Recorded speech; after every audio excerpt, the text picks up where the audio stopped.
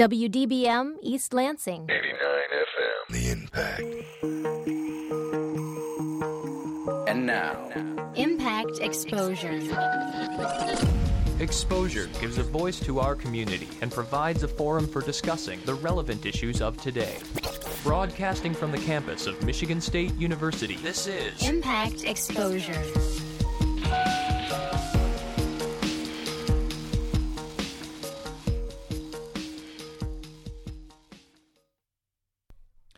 Hello and welcome to the show. I'm your host, Quinn Hoffman, and this is Exposure. Tonight on the show, we're talking about campus life. How do you know what living situation is right for you? We're going to talk with some resident life experts about living on campus versus living on the outskirts and see if we can't answer that question. Later, we'll have a panel to come in and talk about biking here on campus and how to stay safe while you do it. After that, we'll have a talk with author Joey Fairman about his new unorthodox finance book and how students can better stretch their limited bank accounts. But first, we're joined by Dan Burkles of the MSU SHC to give us another option to student housing, co-ops. You're listening to Exposure on the Impact 89 FM.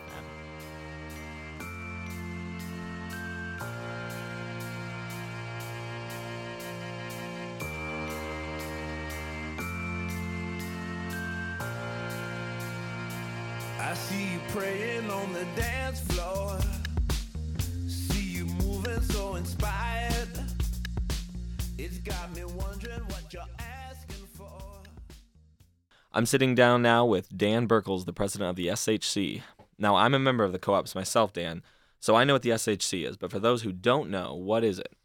The SHC stands for the Student Housing Cooperative, and it's a federated corporate body of 14 individual houses around the off-campus neighborhoods, and they range from 5 people to 29 people in the houses.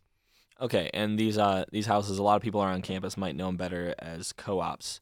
What is a co-op? A co-op is many things.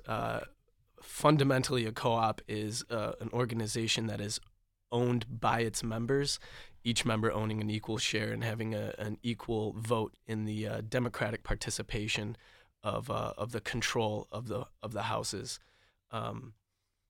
It tends to be a very unique living environment with a lot of people who don't know each other and would never meet any other way than living with each other, and it becomes a very safe space for people to live, to learn, to grow, and to explore their own identities and each other's.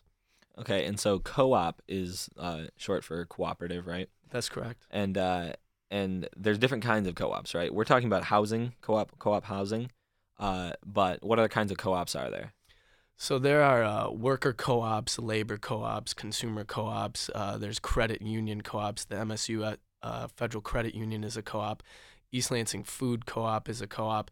The Green Bay Packers football stadium is a co-op owned by its season ticket holders. Okay. So especially for, I think, first years around campus, co-ops, you kind of don't even hear them really. You kind of figure out about them later, and a lot of people don't even know what they are after they figure out about them. I guess, what would you say is different about living in a co-op than, say, a dorm or a frat or something like that? So I like to use the 3 C's when I describe what's different about a co-op. Because it's member-owned, there's no landlord. So you have control. You have high control over your environment. You can paint the walls any color you want. Any other living arrangement, it's really hard to paint your walls because someone will make you paint them back. You make the decisions in your house as to how you want to pay your bills, what kind of things you want, what kind of food you want, if you want a meal plan. And it's low cost because there's no landlord. No one's profiting off of you. So all the money that you pay goes back into your house and into the system, not into someone's pocket. And also, because we're all in it together, there's wide community. Community is the 3rd C. You meet people from all the different houses. There's no competition between houses. It's very friendly, very welcoming atmosphere for people to live in. So high control, low cost, and wide community. Okay, you mentioned the meal plans in there. How does that work? This isn't like a cafeteria thing, like it is on campus, right? It's not. A meal plan is basically an agreement by the entire group in the house that they want to spend part of their budget on food. So they set up a meal plan, and that includes groceries. They want pantry food. They want things stocked: bread, milk, eggs, butter, rice, cheeses, vegetables. And then some houses decide to cook so many nights a week, whether it's 2, 3, 4 nights a week. And people are designated as cooks, people are designated as shoppers, and people are designated as ones to clean up after the meal. So I just came back from a house dinner, and we have a vegetarian meal plan. We had avocado tacos, and it turns out to be about $1 per person per meal. So it's much cheaper than takeout or cafeteria food. So after the first years, you start hearing more and more about the co-ops, and I think that might be some stereotypes surrounding co-opers. What would you say? I mean, are you aware of any of these stereotypes? What would you say these are? Yeah, I'm aware of a few stereotypes. A lot of people think it's just a lot of dirty hippies living together. There's a few hippie type of people, but if you call, caring about your environment, caring about the environment, and believing in a different economic system, then yeah, I guess we're all hippies. But there's a lot of different kind of people in there. Some of the stereotypes is that everyone does drugs, which isn't true. There's a few houses that are substance free, or they've agreed to be so. Another stereotype is that they're very dirty and uncleanly inside. And they can be that way sometimes, but that's only if the membership isn't working together and isn't cleaning. The houses I've seen this year have been very, very clean. Okay, so you're saying this like it's not a constant thing. The people behind these co-ops, they kind of have the control of what they're like, right? That's right. Yeah. Yeah. It's all member oriented, so the decisions that people make can differ from year to year. Okay, so they have like a vote for what they want. So theoretically, if a bunch of people move into a house that was previously very dirty, but they came in and they had a vote that they were going to do away with all that, could that potentially happen? Yeah, I've seen that happen. A house I moved into had a membership the year before that was very different from the membership that I lived in. And when we got in there, we did a lot of cleaning. There's a lot of dust left over from the renovations, and we just worked really hard. And we agreed that if you didn't do your jobs, you would be fined. So there's a charge. There's an extra fee if you didn't do your jobs. And there's someone who goes around checking, make sure all the chores are done. And those fees can add up very quickly. So it keeps people on top of things. And the people when the house is clean, it's much healthier and much better functioning than when it's not. Right. Okay. And these fines were imposed by the housemates as well, right? Yes, everyone agreed to those. Okay. So another thing that I was thinking about the other day was the differences of kind of the cultures of these areas, and even kind of the parties they throw. I've noticed that you could walk into a party and like a frat party, and without ever seeing a Greek letter or anything like that, you would know where you were. You could tell what it is, and that's the same for a house party or an apartment party. They all kind of have their own things. What would you say the defining characteristics of a co-op party would be? Well, we have in our code of operations, which is a governing document that we've all agreed to, that every party has to have a theme. So when you throw a party, there has to be a theme. It can't just be a rager. It has to have a theme, like 70s night or 90s night, or outer space themed. So you notice people are dressed up a little bit differently, or they got a different vibe. And another thing is that there's a lot of musically oriented people in the houses, or they're friends with very, very talented musicians. So there's always live bands. There's either 2 live bands, sometimes there's 6 live bands. A lot of the jazz students and music students show up to play some gigs and sets at our parties.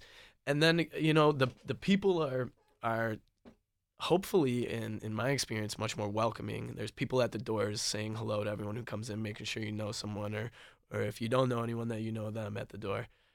So the vibes are much friendlier, and the walls are very colorful. Yeah. So you've mentioned a couple times about the kind of rules or the decisions the house has made. as I understand it, all the houses have a constitution, of which all the rules and regulations, I suppose, are in. What are these constitutions about? Well, the Constitution, it's kind of just a way to bind everyone, to give a sense of order, so that people know how things go, and they kind of govern membership and a member's rights and responsibilities. You have a right to a clean, safe house. You have the right to quiet at certain times. You have the right to be free of harassment. And then there's other things, that decide, something that happens every year annually. There has to be, an ugly sweater party or something. And then it can describe how room picks and room assignments happen. So it'll describe, at the 4th of April that the membership officer has to gather all the new members and go over the room picks for the next year so that everyone knows where they're living. And the constitutions are always able to be amended. Anyone can amend them, and it just takes a House majority vote, or whoever the House decides to make decisions, whether it's through consensus or majority. There's a lot of housing options out there, and I guess why would you? As I understand it, you are also a member of the co-ops, right? That's right.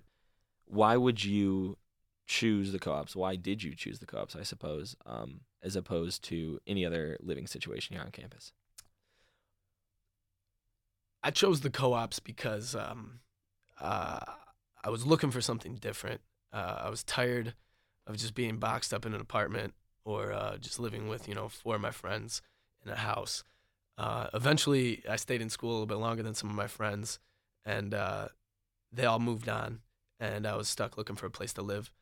I didn't want to live alone, and I was really longing for this sense of community. I come from the Metro Detroit area where I don't even know my neighbors very well, and I was really, really looking and searching for a sense of belonging.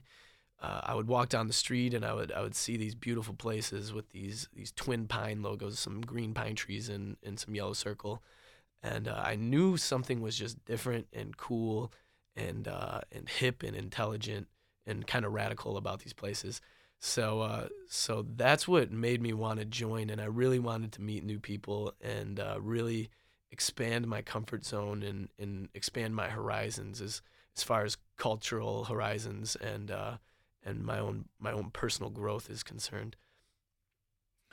All right, and I suppose you mentioned that musicians were pretty common there. Are there other types of people you've run into? Because, yeah, I've noticed definitely a good amount of musicians or artists.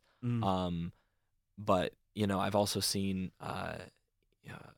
protesters, those kinds of things. Do you have anything to say about that? Any more types of people that kind of flock to the co-ops? Yeah. I've noticed a lot of activism in the co-ops, and I've learned a lot about certain movements, certain social justice movements, and even just oppression of certain identities while living in the co-ops that I was just oblivious to before I lived here. I've met a lot of people who are into video games or gamers. I've met people who are athletic. I've met people who aren't there some of the time because they're so involved with other governing groups or other organizations or other passion projects. One of the president of ASMSU lives in one of our houses.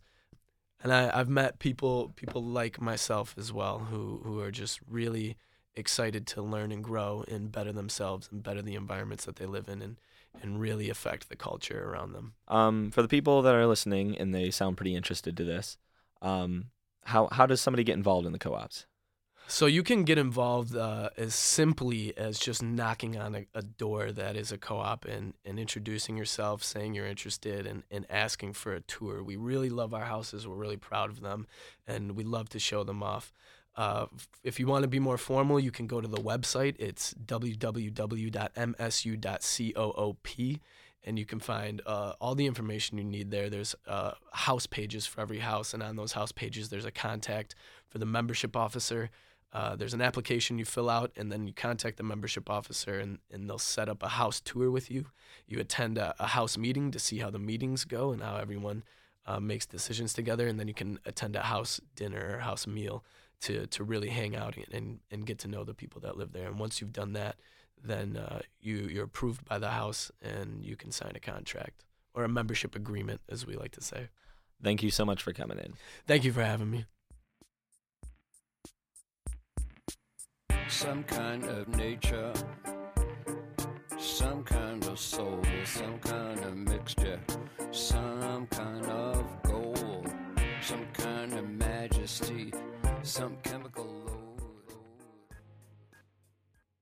Recently, one of our reporters had the opportunity to participate in NPR's Next Generation radio project. For the project, the journalists were tasked with finding a character who had an interesting narrative to share with the world. Here's Gabriela Saldivia reporting for NPR from Seattle. I don't actually love eating mushrooms. Meet Jeremy Faber. He spends his days in the woods searching for mushrooms. I love hunting them. I love collecting them. It's like there could be a hill that I will drive 3 hours to pick under one tree sometimes. That's tomorrow. I'm driving 2 hours to pick one little section of trees because I might get 100 pounds of mushrooms out of it. I was a forestry major in college, but I was also that kid that when I was like 4 would just be running around the yard like a squirrel, collecting like black walnuts and pine cones and making weird stuff. And I got into food at a really early age because I'm vegetarian, so I was always cooking a lot. I just kind of combined the two careers. So when I was working in restaurants, I'd always pick mushrooms on the side, and then when I decided to leave restaurants and just give picking a shot, the first year that I stopped doing it was a bumper morel crop. So it just like I had a great first year. So I was like, oh, I can actually do this. All right, so this is the warehouse. Yeah, watch my stairs. They're really steep. And I haven't redone them because I don't know what to do with them. This is how bad my life's become. There's dried mushrooms everywhere. When I first bought the house, I built out this whole basement, and my original thing was just this closet would be dried mushrooms. I'm like, oh, great, we have a storage closet for the dried mushrooms, right? So that thing's full. Now the hallway's full, and an upstairs bedroom's full. Well, getting full. Watch your head, too, so. And here's the dryer. I only have one. We really want another one. But, yeah, you see there's just trays with different mushrooms. These are all, like, this stuff's almost completely dried up top. Whereas this stuff just went on yesterday. And here's the porcini that I was saying are probably one of the smelliest of the mushrooms. Yesterday, for some reason, my cat was really wanted to get in to the dryer because she was just in love with something that was in there. And I'm assuming it was a matsutake. Kind of smells like cat urine drying. When it's drying, it doesn't taste like it, it just smells like it. The house just, it just smells like earth. It's as if you stuck your head in mud and then buried yourself in sand and sawdust. That's what it would be like. It'd be like the equivalent of having like 200 pounds of potpourri in your basement. You know what I mean? You're definitely going to smell that. Everyone thinks, oh, it must be so cool to go get free food in the woods. It's like, no, there's a huge cost to it. I drive 80,000 miles a year. I spend a lot of money on gasoline and car repairs and tires and 20-hour days and wet in the woods and not living at home and not having a relationship because of it. And my cat's always being mad at me. That's an important part of my life, by the way. But I like my lifestyle. I wouldn't want it any other way. Some kind of metal made up from glue, some kind of plastic I could wrap around you. The needy eat man-mades, they wear phony clothes. You are listening to Exposure on the Impact 89 FM. Right now, we're joined with some panelists to discuss bicycle safety. Panelists, can you introduce yourselves? My name is Lieutenant Randy Holton. I'm with the Michigan State University Police Department. I'm Tim Potter. I'm the General Manager of the MSU Bike Service Center. Awesome. All right, guys. So brought you in here today because there's a bicycle safety campaign going on, right? So can you tell me a little bit about that? Yeah, it was something that we kind of do on a regular basis here, but based on some serious accidents that we've had during the 2014 year, I decided to go ahead and do a informational and safety bike and pedestrian campaign. Based on, just as I said, this fall, we had a couple real serious accidents where the person was hurt, so I decided to go ahead and step it up this fall, starting in September, and through a variety of, informational means through social media, resident halls, and other various outlets on campus, we tried to go ahead and get the information out, and this is one avenue that we hope we can get it out to our community. Obviously, biking's a huge part of college life, especially a campus this big. We have bike lanes, we have bike racks all over the place. A lot of people have bikes, but I do feel personally that a lot of people sometimes don't know everything there is to know about bikes and their safety. I know a lot of people who won't use bike lanes because they're not entirely sure on the rules or how to stay safe. What do you guys think about that? Well, we've made huge progress in terms of the facilities that you mentioned, bike lanes. There were none in the year 2000, from what I hear. I wasn't paying real close attention because I'd just come to MSU, started working here at about that time. But from that point, the university decided that every new road project would get bike lanes on the roads as they got funding to repair, replace, or build new roads. And that really, with that commitment in terms of investment and into the safety, because at that time they started noticing more problems with bicyclists and motorists and pedestrians. So with that commitment, I mean, we're now at about 70% of the roadways on campus now have bike lanes. So it's in 14 years, we've made huge progress. And so those on-road facilities is really where we want people to ride, and that's according to the ordinance of the university, to not be riding on the sidewalks with all the pedestrians, but on the roadways. So we've made a lot of progress. And in the bike parking, like you said, there's lots of bike parking. We have, I think, over 8,000 bike racks on campus and well over 20,000 bikes. So the population has really grown. The whole industry nationwide, worldwide, is really in a boom, another bike boom.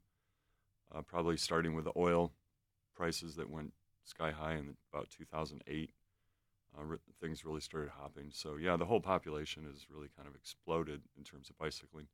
And our campus population in general has grown quite a bit, I'd say, in the last 14 years. So, yeah, I agree with Tim. As a bicyclist here, things have changed, and we've always had the ordinance basically indicating bikes are supposed to ride on the bike path or legally on the roadway. But one thing that a person has to be aware of, it kind of depends on where you're from. So as a bicyclist, it's your responsibility to go ahead and know the requirements or the laws where you're riding your bike. Some communities, and more and more communities, are becoming bike-friendly and requiring bikes to go ahead and do certain things. Some communities, you can ride on the sidewalks. They're restricted sometimes downtown areas where they don't want bicycles. So it kind of depends on the community. Here at MSU, there is an ordinance that says you have to go ahead and ride on the bike path or properly on the roadway, and you're not supposed to go ahead and be riding a bike on the sidewalk. If you have a bike on the sidewalk, you have to walk it. And another thing that we really, I think, need to get their information out is that you're required to register your bike. It's required by ordinance. It's free. You can do it online, and it's also a deterrent to theft.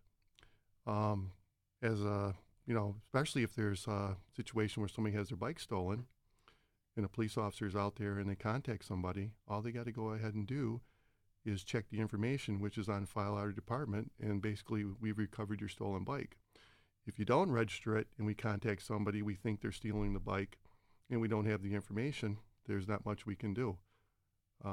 If it's not registered, we can't get a hold of the owner because we don't have the information. So it is a deterrent to theft to register your bike, and it's also required by MSU ordinance to register your bike. Right. Yeah, it's an ordinance of MSU that bikes can't be ridden on the sidewalks. Yes. That was something I didn't know. I knew about the registration, and I knew a good amount about the bike laws, but yeah, I wasn't aware that they had to be. Do you think there's some other laws that kind of the common public aren't all that aware of when it comes to bikes? Well, I see there's some confusion with when you're riding in the road. Sometimes now that we have bike lanes, I'll see people riding against traffic, and they don't really understand that you're supposed to ride with traffic. I'll see that too. I'm seeing more and more of that. We call them wrong way cyclists, or sometimes called salmon, swimming upriver.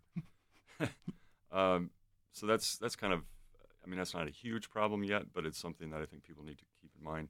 I mean, that's the motorists, when they are approaching a roadway, they're going to look in the direction of oncoming traffic before they turn right. They're not going to look right to see. They don't expect people to be approaching from the right side, so it's just something to bear in mind.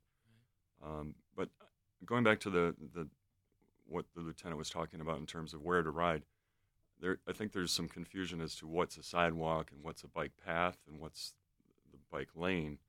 The university has got all three, and maybe some other types as well, but and going way back, there used to be the 18-inch concrete strips that were next to the sidewalks all over campus, and those have been largely removed. Those used to be called our bike paths. They were these little concrete strips, and they were so narrow and so more of a balance test than anything else, I think, and just a little too narrow for people who aren't like pulling trailers with their kids and things of that sort, and they got in disrepair over the years and have been removed. But so along the river trail, most recently this past summer, the university greatly widened and improved the river trail on the south side of the river, or path, and we call that a separated bike path and a separated or shared use path area. So that's, I don't think we're not talking about that, because that's actually marked for bicycling and designed for bicycling and pedestrians to safely use it simultaneously. Mm-hmm. The sidewalks are what is really what's parallel to a roadway, and that kind of differentiation is, I think, sometimes not really understood. And so those are the areas that, if you're next to a roadway, you should really be riding as a vehicle in the roadway and not on the sidewalk. And it's really a lot faster. I mean, I think a lot of people are starting to get it, as they see people in the roadway getting to class a lot faster. I see a lot more people using the bike lanes, certainly than there used to be. As a bicyclist, you are supposed to go ahead and obey all traffic laws just like a vehicle on the road. So, as Tim said, you're supposed to use the bike path. If there's not a bike path available, you're supposed to ride properly in the roadway. And motorists are supposed to give all rights to a bicyclist on the roadway, just the same as a vehicle. You cannot ride more than two abreast as you're going down the road. When you come to a stop sign, you got to stop at a stop sign. You have to stop at a red light. And you also can't avoid the traffic control device. You'll see some bikes will be in a bike path. All of a sudden, they'll jump into the crosswalk and ride around the crosswalks and basically get back to the bike path. That's illegal. You cannot avoid a traffic control device. But one of the, I think here, what we've seen, one of the major, I think, problems is, or the accidents that are occurring out there, is when you have a bicyclist who's riding down the sidewalk and you have a motorist that's coming up to a traffic light, a red light, and they're going to make a right-hand turn. So they look, because pedestrians have the right-of-way there, so they're looking to see if there's any pedestrians coming, and all of a sudden they proceed to go, and here comes a bicycle that's flying down the sidewalk into the crosswalk, and then we have a collision. That seems to be one of the more frequent type of accidents that we're having on campus. But also, what we're finding out is that bicycle and pedestrians don't mesh really well on the sidewalk. We're having a lot of pedestrians that are being hit by bicyclists because they're weaving in and out of the pedestrians. They're riding fast on the sidewalks. Or what we're finding is that the bicyclists are riding on the sidewalks, the same sidewalks, and they're coming towards each other, and they're swerving in the same direction, and they're colliding with each other. And as I said, we've had some really bad accidents where they're vehicle-bicycle and also bicycle-bicycle. I mean, to the point where some of them have been really, really serious accidents. Yeah, what kind of advice would you give to prevent something like this happening again in the future? Well, what the advice is that to obey the bicycle and the traffic laws. Sidewalks were meant for people to walk on. Also, I'd like to point out here is that skateboarders that we're finding that they're skateboarding in the roadway, they're not entitled to be in the roadway. They are considered a pedestrian. Yeah. They have to be on the sidewalks and obey all pedestrian laws.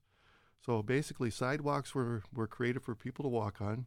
Bike paths and the roadway were created for bicycles to ride on, and of course, vehicles belong in the roadway. So if everybody would just go ahead and pedestrians obey the pedestrian laws, cross where they're supposed to, obey the traffic signal control devices, and bicycles, ride where they're supposed to and obey all the traffic laws. And again, the motorists obeying the traffic laws, I think things would flow better here, and we would have less accidents.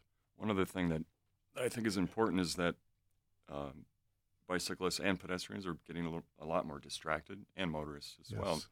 Yes. So, I see a lot of bicyclists and pedestrians that aren't really paying attention. They've got earbuds in, they're looking at their phones, and I think a lot of times that can lead to collisions as well. They look up and all of a sudden they're distracted. Yeah, they have less response time between an accident.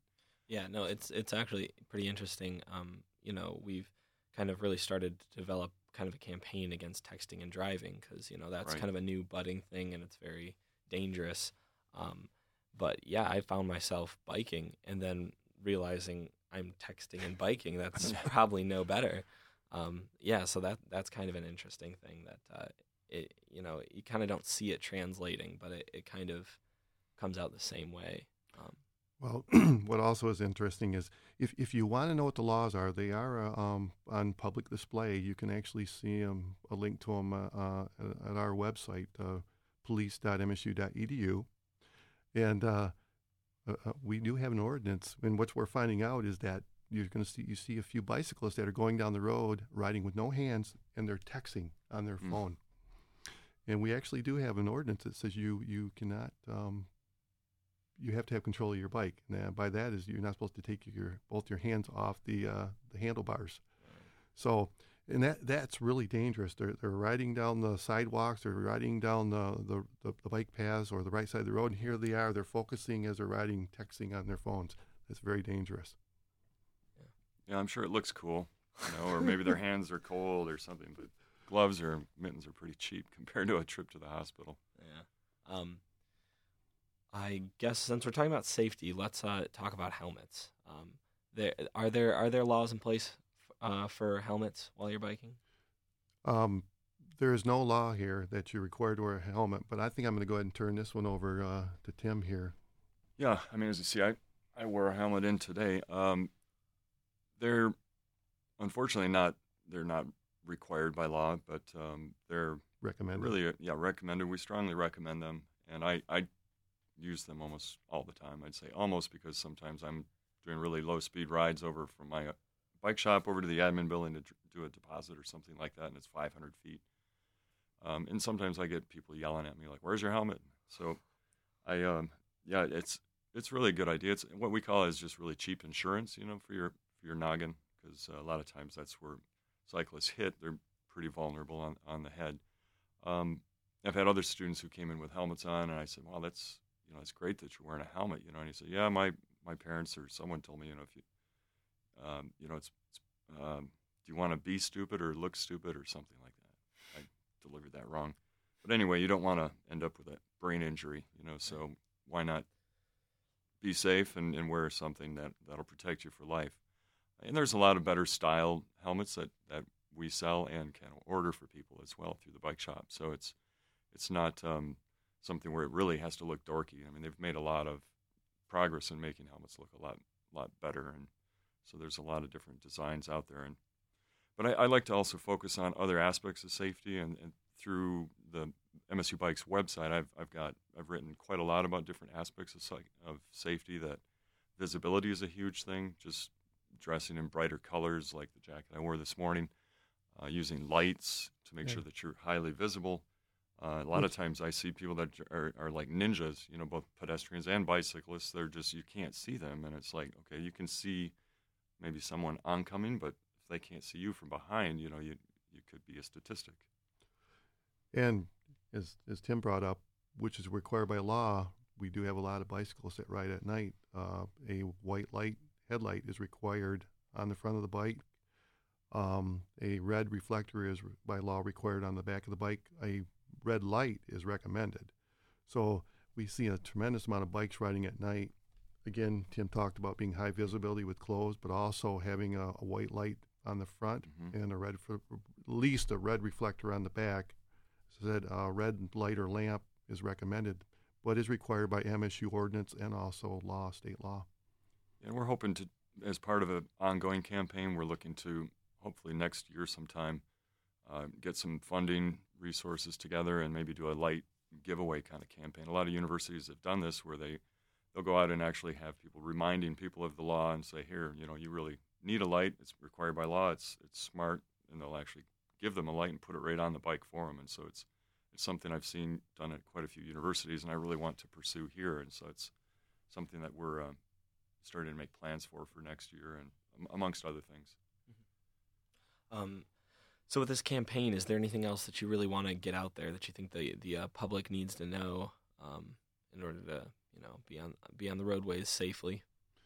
Yeah, I think that's excuse me. I think that's something we're going to continue with. Again, I think we're talked about changing the culture here, and it's going to take a little bit. Where we understand that, but just making our community, our bicyclists and our pedestrians, and especially our motorists, aware what the laws are and the requirements are, to make sure that the bicyclists are riding where they're supposed to, pedestrians are walking where they're supposed to, and the motorists are basically yielding to our pedestrians and our bicycles who are legally in the road. I think just getting this information out, that we're going to continue to make our community aware of what the requirements are, and as we grow here as a university, we'll make our community safer. Mm-hmm. Yeah, Lieutenant mentioned the culture, and I think we may have done that off air, but the culture is something that I think over time we've really started to, whether or not we realize it or not, there is a certain expected behavior or culture on campus in many different areas. But I've been to some universities where, I ride on the sidewalk for 50 feet and elderly women of the community just yell at me for riding on the sidewalk. And it's like, wow, so there's an expected behavior in some communities who've really been at bicycling. Like that was UC Davis, where bicycling has been really a big thing for probably 40 years. And so, I think someday we're going to get to that point where everybody kind of understands where they should be and where they should be behaving, and that's, I think, where we want to be and where we're shooting for. And you think right now that at MSU, our culture is kind of just accepting of, bikes doing as they want, really? It's kind of a wild, wild west, I think. You might. I'd like to direct the question to Tim here, and I can talk about the laws here, but we actually did some, got a couple articles in the State News, and some of the comments that I guess responses is that I feel unsafe in the road. I feel it's safer to be on the sidewalks.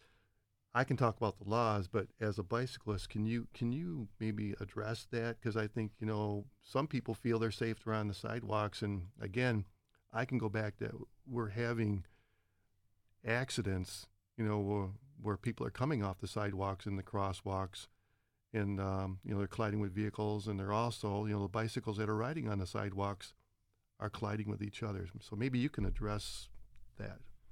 Yeah, I think a lot of people grow up as a child. They're told, and it's a good idea when you're a child up to maybe age 10 or 12 to be riding on the sidewalks, to be, because you're unpredictable, you're weaving around, you're not really paying that much attention to your surroundings. But after that age, it's really safer to move into the roadway, assuming that you're predictable and you're riding, where you should be. You certainly don't want to be doing things in the roadway that would get you run over. But so I think a lot of people that come to campus have that in their mindset, that that's where I rode where I was at home, and that's where I'll continue to ride. But as I ride on the road and I look at people riding on the sidewalk next to me, I see every single car that's stopped at a driveway or an access point coming up to the roadway, the sidewalk cyclist being stopped every single time. That, or they could be potentially hit by an approaching car coming up to that intersection or driveway. And every single time I ride to work, which is about 6 miles, there's probably 50 different points of potential collision when you're riding on the sidewalk. But for me, as riding as a vehicle of the roadway, I have maybe 5 intersections, and motorists stop and they're observing me as just another vehicle of the roadway. And so really, if you look at it, and I want to do a video someday of just how the difference of me being in the roadway versus if I were on the sidewalk at that point, I could have been hit, or I'd have to slam on my brakes like 50 times. So you're basically saying, which I agree with you, is that the motorists, as a motorist, I know the bikes, there's a bike path there, that's where I'm anticipating the bike to be. if there's on one. the roadway, Sure. if there's one there, Mm-hmm. and I'm not anticipating a bike, especially if I'm making a right-hand turn coming off the Right. sidewalk into the crosswalk. Yeah, and especially if you're going over, say, 10 miles per hour, or a pedestrian can go up to, running. I suppose you can get up to 10 or 12 miles per hour. But those speeds, I'd say, fine, use the sidewalk. But if you're going 15, 20 miles an hour, that's a place where the speed that you should really be in the roadway, and you're traveling at motor vehicle speed at that point. Do police officers pull over bicyclists? We do. It's no different than any like a motorist or a pedestrian or bicyclist that's basically violating the law or creating an unsafe condition. I mean, if you got a bicyclist that is weaving, on the sidewalk, in the roadway, making it dangerous for pedestrians and motorists, yeah, we'll contact them. Matter of fact, during this safety campaign, I've contacted several bicyclists and pedestrians out there, and basically informing them of the law. I didn't write a ticket, and I don't think there was a ticket written during this safety campaign. The officers were just out there. Our bike unit, our officers were on foot, also in our patrol vehicles. We were out there contacting bicyclists and pedestrians and making them, letting them know that they were in violation of the law, but also educating them on the law. But it's no different than going forward. As I said, if we see a motorist, a bicyclist or pedestrian that's violating the law, and they're creating a hazardous situation, that'll be up to the discretion of the officer whether they want to go ahead and issue a citation or a warning in that situation. And I'm assuming the reason no tickets they're not often given is kind of the culture issue we were talking about earlier. That here at MSU the culture is kind of uneducated. A lot of the people don't know what is to be expected. So right now it's kind of trying to educate the public. I think we're during this last few months here, we've been in that education mode where we're trying to educate the public, making them aware of what the laws are. Trying to go ahead and let them know how to properly and safely ride on campus. But again, if it's a situation that deserves a ticket, or if it's a situation where there's really endangering our community, that's not saying that they couldn't receive a ticket. I think one other thing that earlier I should have brought it up, but the university has kind of a prioritization of transportation modes in terms of sometimes we call it a pecking order, but it's really basically pedestrians are at the top and bicyclists, then transit or buses, and then motor vehicles, both university and private vehicles. And that is kind of it's in the campus master plan in terms of a design principle for the university, and really I think that's where we want to get to in terms of the culture at some point, that pedestrians are treated as the number one because they're the most vulnerable, really, right. And down the line. So pedestrians, bicyclists, transit or buses, and then private motor vehicles. But as the law, we have to remember though, roadways are for motorists and bicycles. So basically, as you're on the roadway there, say a bicyclist or a motorist does have the right of way unless the pedestrian is lawfully in the crosswalk. So, again, roadways were created for vehicles, and as I said, where bike paths are not available for bicycles going down the road. So, a bicyclist in the bike path or a motorist on the roadway has to yield to a pedestrian that's lawfully in the crosswalk there. So, but the pedestrian has to remember too, they have to give the bicyclist and the motorist time to react to them entering the crosswalk too. So, and that may be something that you want to expand on in terms of what's lawfully in the roadway, because I think a lot of people in some communities, if you're standing next to a roadway, they have to stop for you and allow you to walk. But do you want to expand on that for the university? So for pedestrians? Yeah, pedestrians know what is the law. Yep. Well, under the law is that the pedestrian has to be in the crosswalk. So the foot out there in the They have to enter into the crosswalk. They have to give the driver or the bicyclist an opportunity to react to them entering into the crosswalk. So if a pedestrian is standing at the side of the on the sidewalk at the side of the crosswalk, they do not have the right of way. They actually have to be in the crosswalk. And again, prior to entering, they have to give the bicyclist or the motorist an opportunity to react to them entering into the crosswalk. All right. Are there any final comments or statements you want to make here as we're reaching the end of this interview?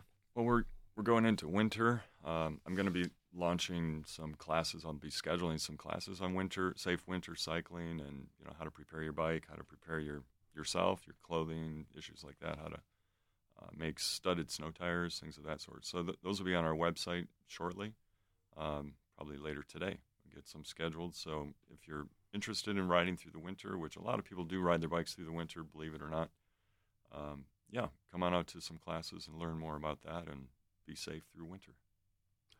As Tim said there, again, this I think this campaign is all about safety here and making our community aware of it, how to properly be a pedestrian, how to properly be a bicyclist and a motorist on campus, and make sure that everybody knows the laws and they're obeying the laws, so that we can have a safe environment out there for everyone, even our visitors here when they come to MSU. But it's something that we're going to continue with here. I think we're going to expand the safety and informational campaign. And I'd be more than happy to go ahead and if anybody has any questions or concerns or any ideas, actually, more than happy to go ahead and talk to them. They can reach me at the police department. They can go to our website, again, police.msu.edu. They can like us on Facebook. We do put a lot of good information out there on safety and crime prevention on our Facebook page. We do have one. But this is something that we're going to continue to do. I think we're going to work with Tim here and some other committees on campus. We're going to continue to promote this. And again, I think it goes back to just making our community aware and trying to change that mindset or that culture into making safe transportation on this campus. All right. Thanks so much for joining us, guys. All right. Thank you, Quinlan. Thank you.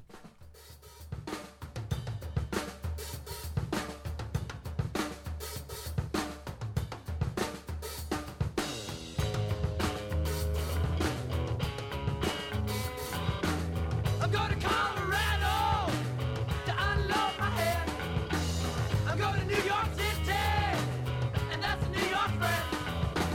I'm going to Arizona, sex on the rocks, I wore the red. Joining us now is Joey Fairman, the author of a finance book that takes a different approach. Joey, welcome. Hey, thanks for having me. So how about you tell us a little bit about this book? What's your book called? What's it about? Yeah, sure. So it's called Pirates of Financial Freedom. So normally people don't associate pirates with financial literacy, and that's kind of the point. I wanted to make it different. This is the first personal finance adventure novel. I've read a lot of personal finance books out there, and pretty much they're all boring. So I wanted to do something a little different. This has action, humor, a little bit of romance, plot twist, character development, everything a novel would have. But it also has 70 powerful money lessons, so people can learn, how to achieve financial freedom in an entertaining way. Okay, so it's a finance kind of a textbook, but instead of the textbook format, you tell it in this entertaining novel format? Exactly. If it's easier to understand, is this geared towards a younger audience? Or what kind of age group are we looking at here?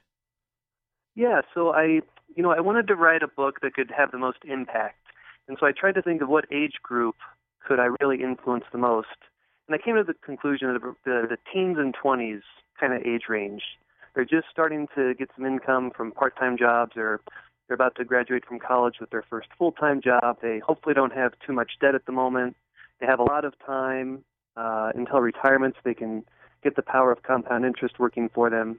So I wrote it for that teens and 20s kind of age range, but people from ages 8 to 48 have read it and just, had really great things to say about it. So I think it's one of those novels and books that can have like a wider audience. Okay.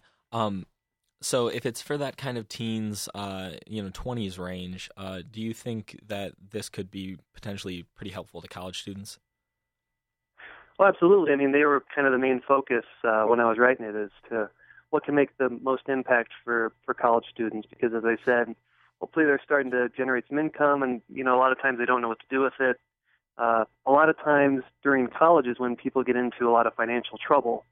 So that's when they start to get the credit card offers, and they may not understand the dangers of it. They could still be paying off that credit card debt 10 years from now, which a lot of people don't realize. And during college, a lot of times that's when the financial habits start to form, either good or bad. So if you can start to get even just doing little things to get into good habits, I've found that the things that you do when you have a little bit of money are often the same habits you have when you make a lot of money. So it's good to get off to a healthy start. Yeah, we tend to know that college is very expensive, and people take out these massive student loans, and especially at this age, it's definitely important to start planning for the long term. And I think it sounds like your book could really help some people do that. What about the more short term? Do you think there's aspects of college life that are just maybe it's hard to make rent or something like that?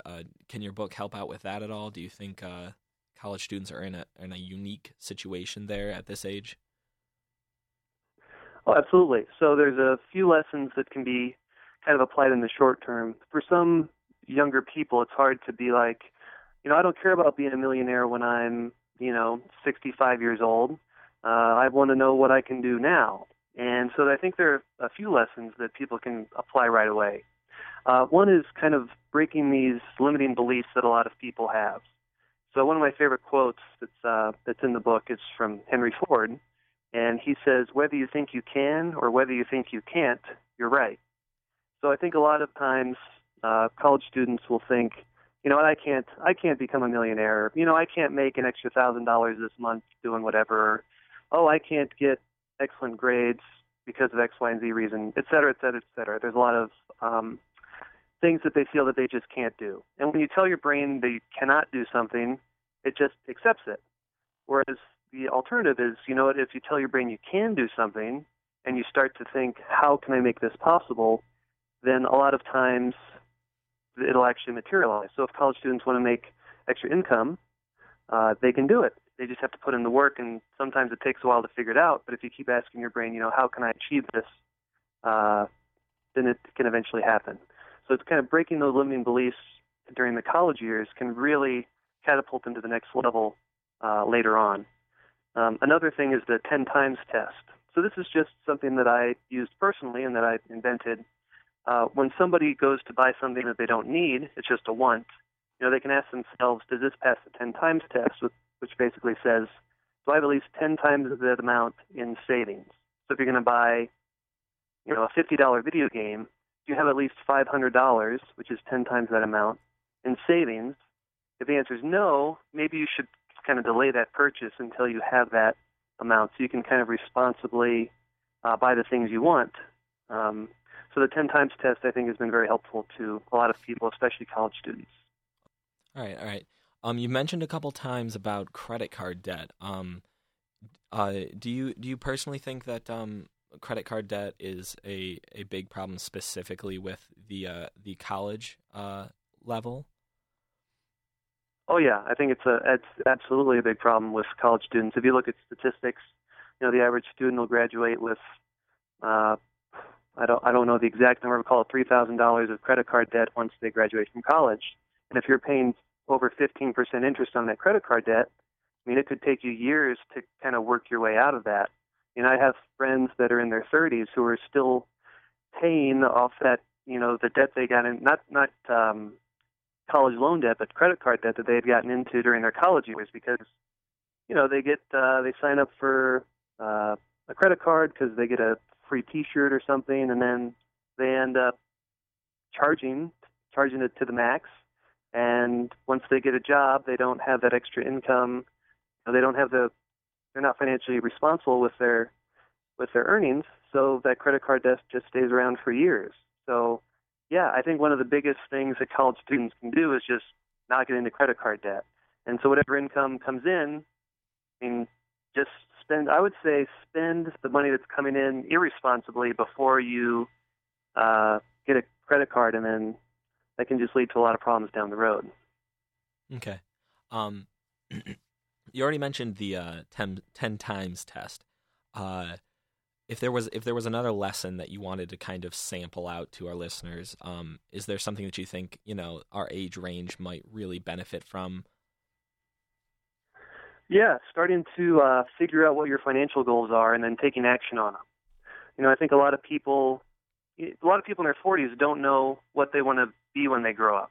I think if you can start to figure out what your passion is early on in life, especially during college years, that's the perfect time. You can take classes to, expand your horizons, really trying to figure out what your passion is, what gets you excited.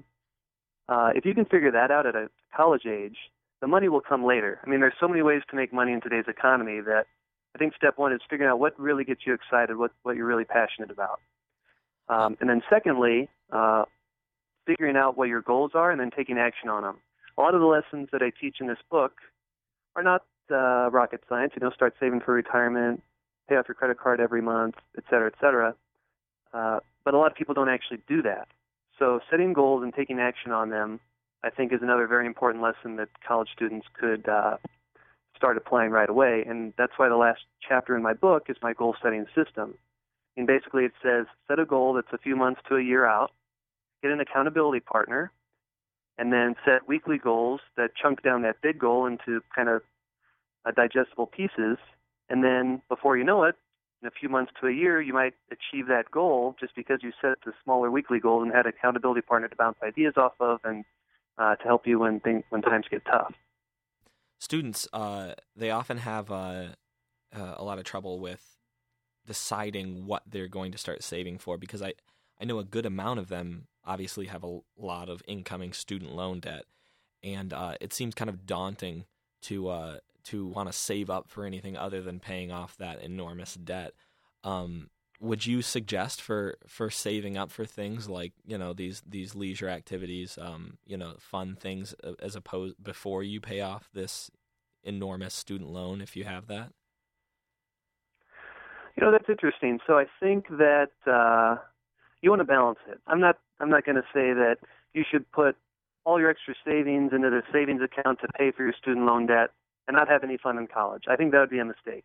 In college is a time when, if you have the extra income, I would spend it on things that can last a lifetime. So if it's a trip with some friends that you're going to remember forever and it's going to build connections and deep relationships with people who you think can really help you down the road, then it's probably a good investment.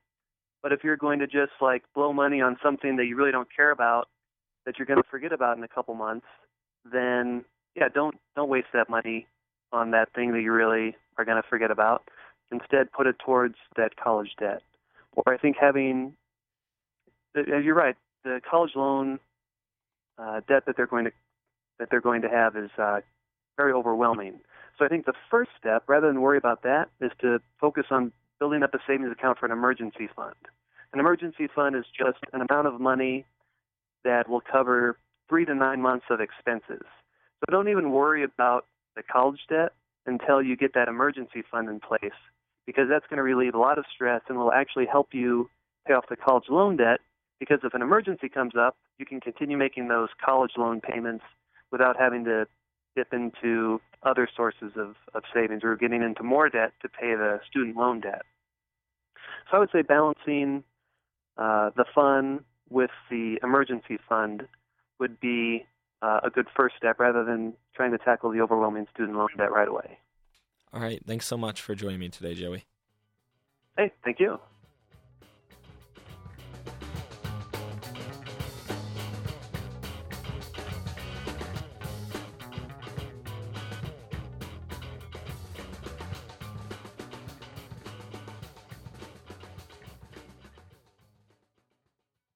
Thanks for joining me tonight. I'd like to thank Ed Glazer, our general manager, and Gabriella Saldivia, our station manager. I've been your host, Quinn Hoffman, and this has been Exposure on the Impact 89 FM. Broadcasting from the campus of Michigan State University, you've been listening to Impact Exposure. 89 FM.